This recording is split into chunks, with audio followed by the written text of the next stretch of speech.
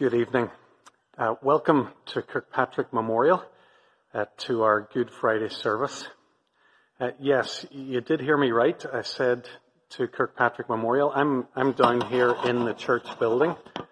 Let me just show you a little of what the place looks like for those of you who haven't been in the building for a long time and are starting to forget what it looks like. And maybe you're somebody who's a guest with us at these online gatherings and you actually don't know what our church building looks like. This is what Kirkpatrick Memorial looks like. This is where we gather under normal circumstances. This is what we call home. You'll see that the building is entirely empty this evening. It's kind of fitting for what I want to talk about here this Good Friday evening. We host a Good Friday service here every year at Kirkpatrick Memorial, and the services tend to be very simple. We sing God's praise, we pray, we read part of the Bible story, particularly about Jesus and his death. And then we try to reflect on what the meaning of Jesus' death might have for us. That's what we're going to do here this evening at Kirkpatrick Memorial. Perhaps you'd join with me as we pray together. Let's pray. Father God, thank you for sending Jesus into this world. You showed us that he was your son, your appointed king. You showed us just how beautiful life would be if your kingship was restored over all things.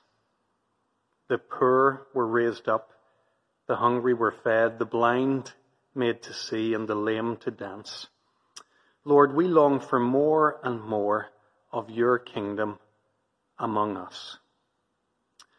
Jesus, we thank you that you're a different kind of a king. You're not after wealth or luxury or privilege or power. You came as a servant to humble yourself to death, even death on a cross. This evening we come to you. We think of you and your dying on the cross. We pray that by your Holy Spirit you'd meet with us this evening and change us, we pray. Amen. Just now we're going to sing an opening hymn together, When I Survey the Wondrous Cross.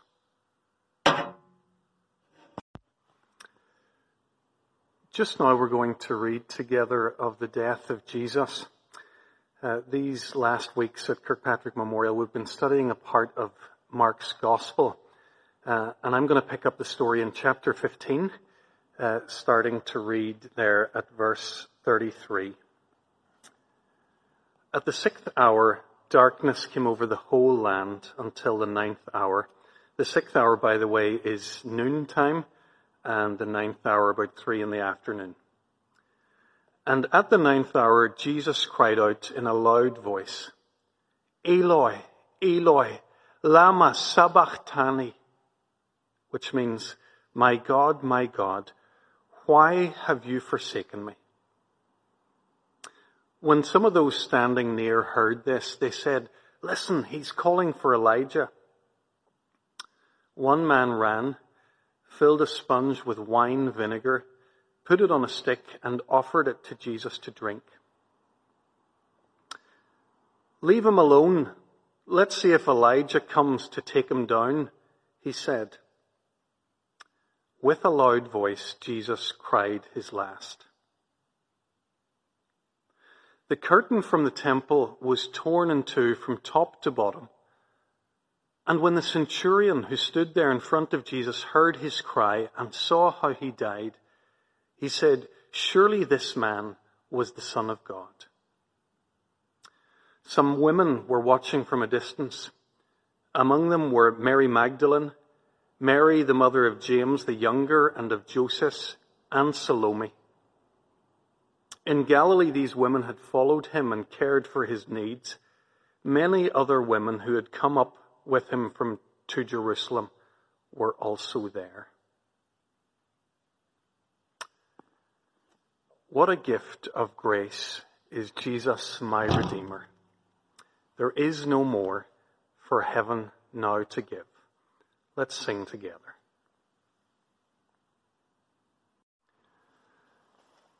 Good Friday in 2020 falls in a season when we have been studying Mark's Gospel together here at Kirkpatrick Memorial.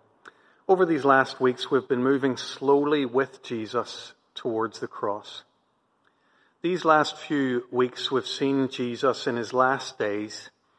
He's the one who once turned water into wine, but now drinks the cup of God's wrath.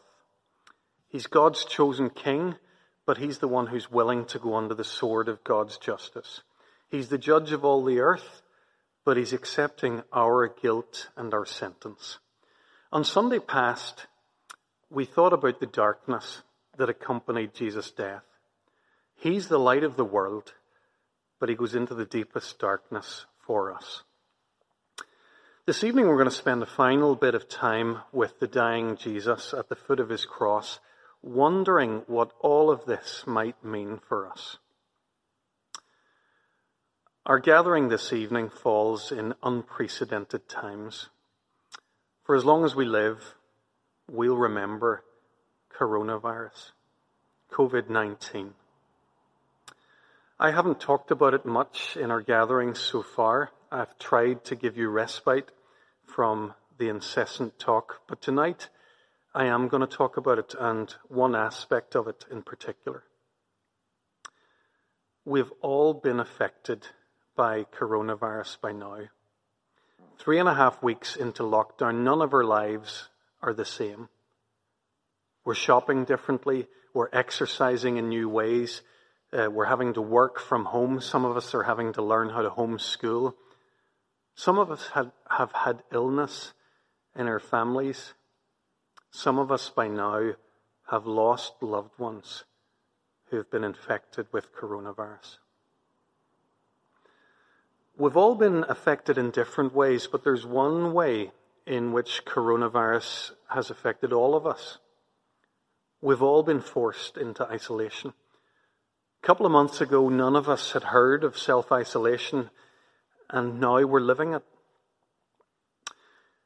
It's hard, even for those of us who are in family units. We miss seeing our wider family and seeing our friends. But it's particularly hard for anyone who lives alone. Theirs is a true self-isolation. Isolation leaves us feeling very alone.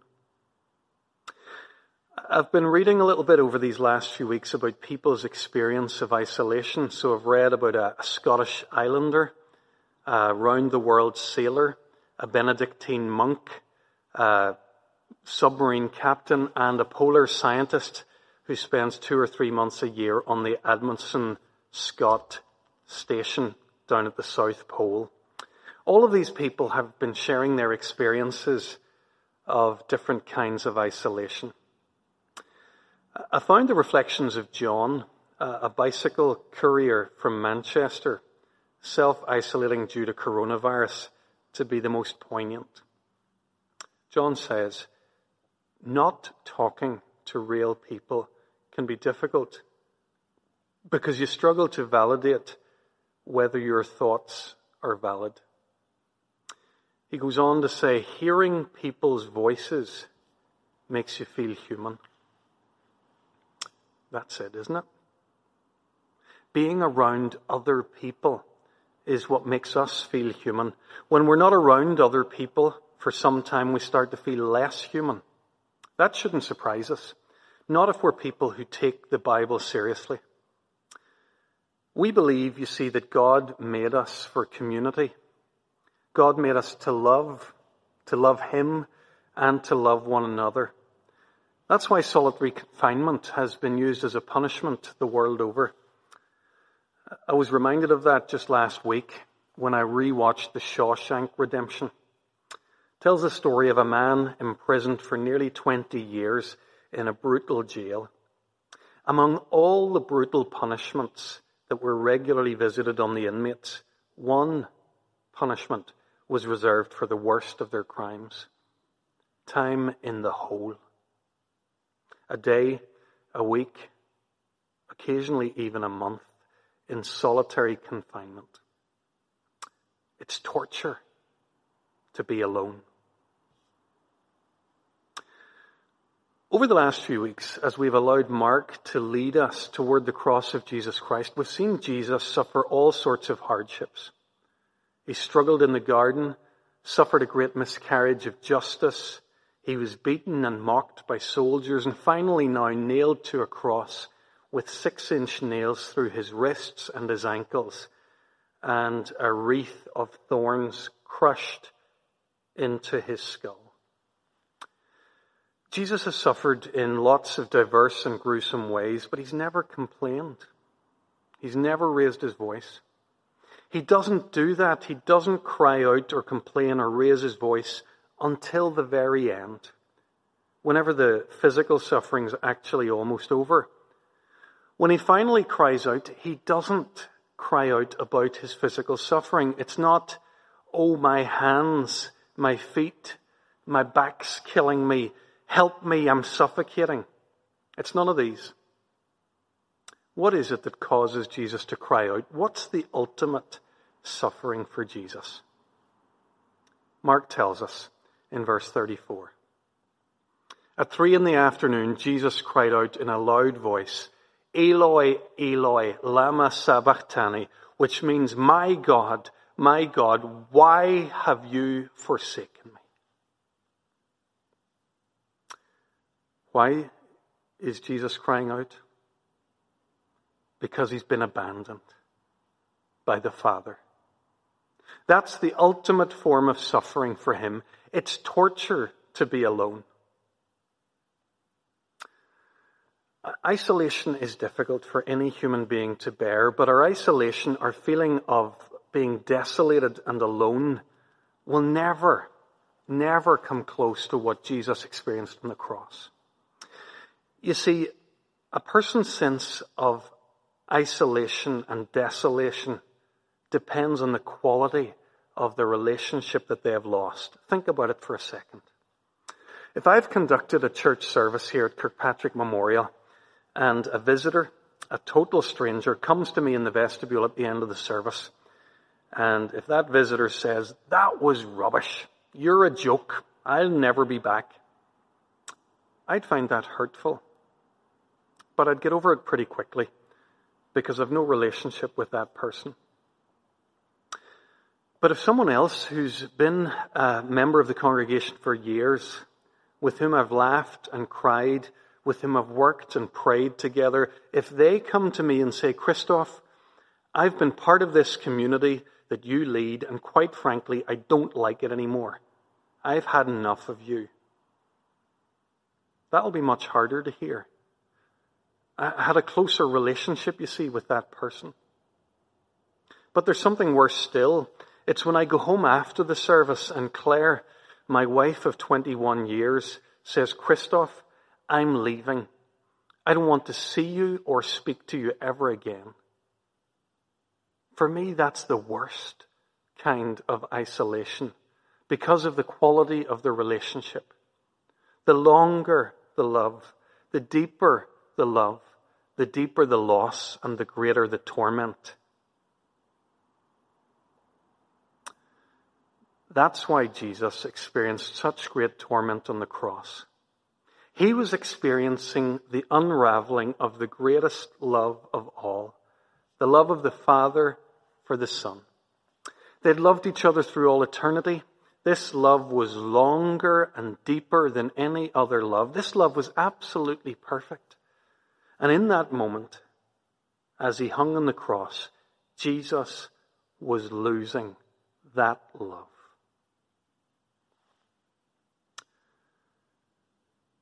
We've said it over and over again these last few weeks.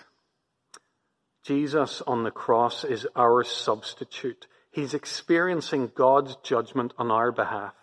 And the worst part of it for Jesus, it's not the physical pain, it's not the humiliation, it's to be separated from God.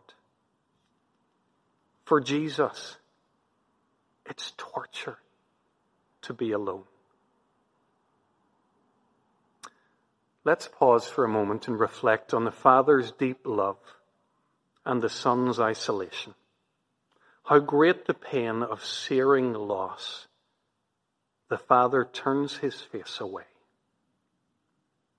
Let's sing How Deep the Father's Love for Us. We're thinking this evening about isolation. The isolation which Jesus Christ felt on the cross.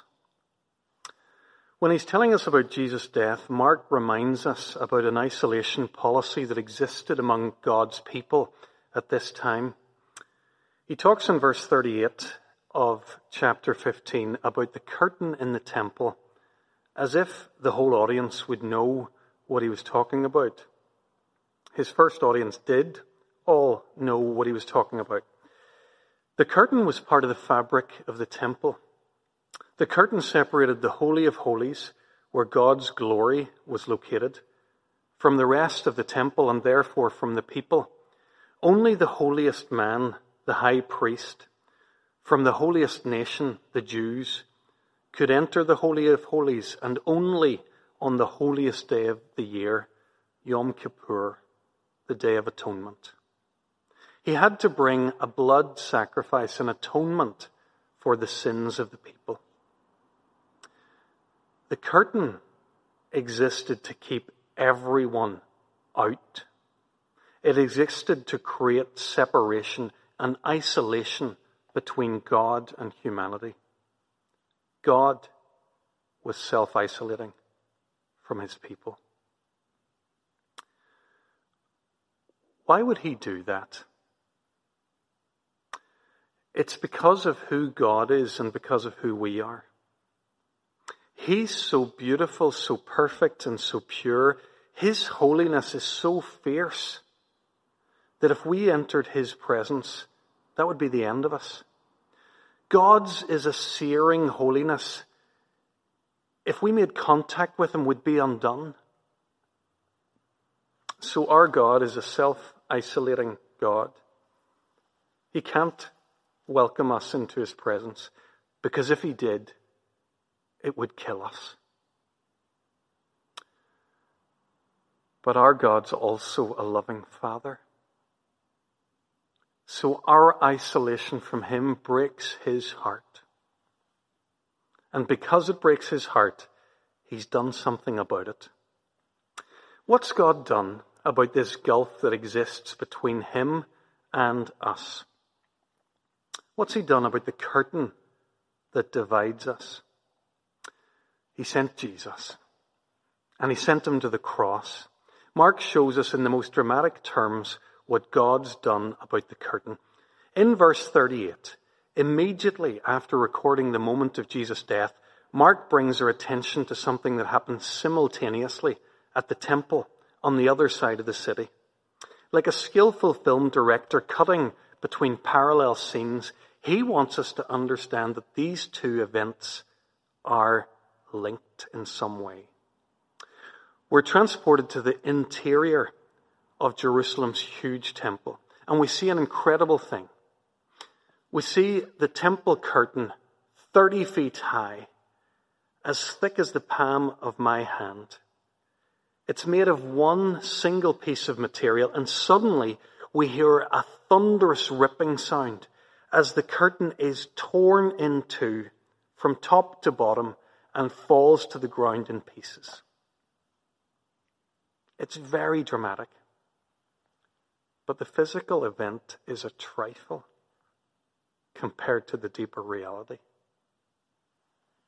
Do you see now what the death of Jesus Christ means? At precisely the moment when Jesus dies on the cross, this curtain is ripped in two, top to bottom. by God.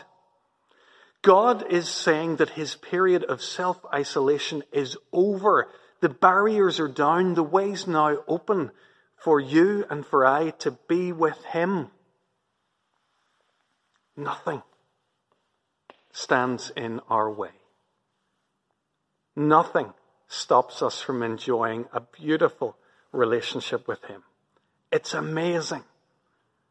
That's what's so good about Good Friday. How does this happen? Well, it's because Jesus takes the isolation that we deserve and makes it his. He has heaven's door slammed in his face so that we can have the curtain open to us. Jesus separated from God so that we can be welcomed in. I wonder what you make of that. I wonder how you find yourself responding to the death of Jesus on the cross. In his gospel, Mark tells us about the responses of a few of the people who gathered around the cross. The passers-by hurled insults at him. The chief priests, they mocked him. He saved others, but he can't save himself. But one man, Mark tells us, responded differently. No sooner is the curtain open than he walks in, right through it. He says, looking at Jesus, surely this man was the Son of God. He gets it. The whole thing, the whole of Mark's gospel in one go, King's Cross. Who is this on the cross? It's the King, the Messiah, Jesus of Nazareth, the Son of God. Friends, this guy, a Roman centurion, was an extremely unlikely first convert for a couple of reasons. He was a Roman. In those days, every Roman coin was inscribed Tiberius Caesar, son of the divine Augustus. There's only one person that a loyal Roman would ever refer to as the Son of God, and that's Caesar. This guy is giving the title now to Jesus. It's amazing. There's a second reason why this Roman centurion makes an unlikely first convert. He was a hard man. Centurions weren't aristocrats who had been granted military commissions. They were enlisted men. They had risen through the ranks. This man had seen death. He had inflicted death to a degree that you and I could hardly imagine. And yet, he's the first person in all of Mark's gospel to profess that Jesus is of God. How was that? What was it that got through to this hardened pagan? Mark tells us that it was as he heard Jesus' last cry and saw how he died that he made his profession of faith in Jesus. This guy's seen a lot of deaths, but he's seen something in this one death unlike any other. It's the tenderness of Jesus in this moment of terror. It's the beauty of Jesus shining through in the darkness. This Lent season, we've allowed Mark to lead us to the cross of Jesus Christ. We've seen all that he's done for us. How he's drunk the cup of God's wrath. He's gone under the sword of God's justice. How he's accepted the guilty verdict that we deserve. How he's gone for us into the deepest darkness. Tonight, we've seen him go into the worst kind of isolation. He's descended into the hole so that we can be welcomed in. You're not staying outside, are you? Are you ready to come in through the curtain to be with God the Father who loves you, to be with his beautiful Son Jesus who gave his life for you? Are you ready to start living the life that you were made for? Come this Easter season. Come to Jesus. Let us pray. Father, thank you for your deep, deep love for us. Thank you that you were willing to give your only Son to make a wretch like me your treasure. Jesus, thank you for your deep, deep love. Thank you that you were willingly separated from your Father so that I could be welcomed in. Lord, help me resolve this Good Friday evening never to live far from you again. Let there be an end, for once and for all, of any isolation I choose from you. Jesus, Father God, Holy Spirit, I'm coming through. I'm coming home. Amen.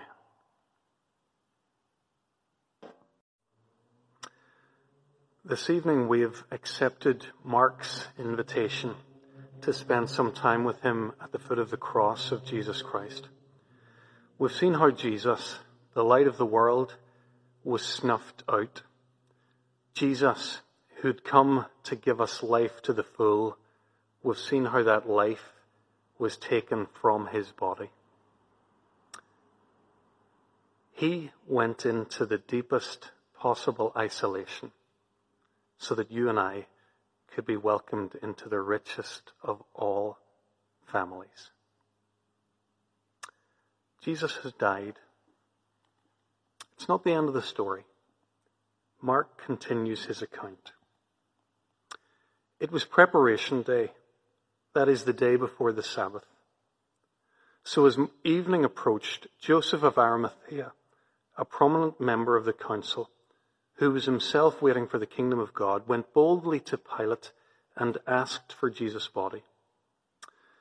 Pilate was surprised to hear that he was already dead. Summoning the centurion, he asked him if Jesus had already died. When he learned from the centurion that it was so, he gave the body to Joseph. So Joseph bought some linen cloth, took down the body, wrapped it in the linen, and placed it in a tomb cut out of the rock. Then he rolled a stone against the entrance of the tomb. Mary Magdalene and Mary, the mother of Joseph, saw where he was laid.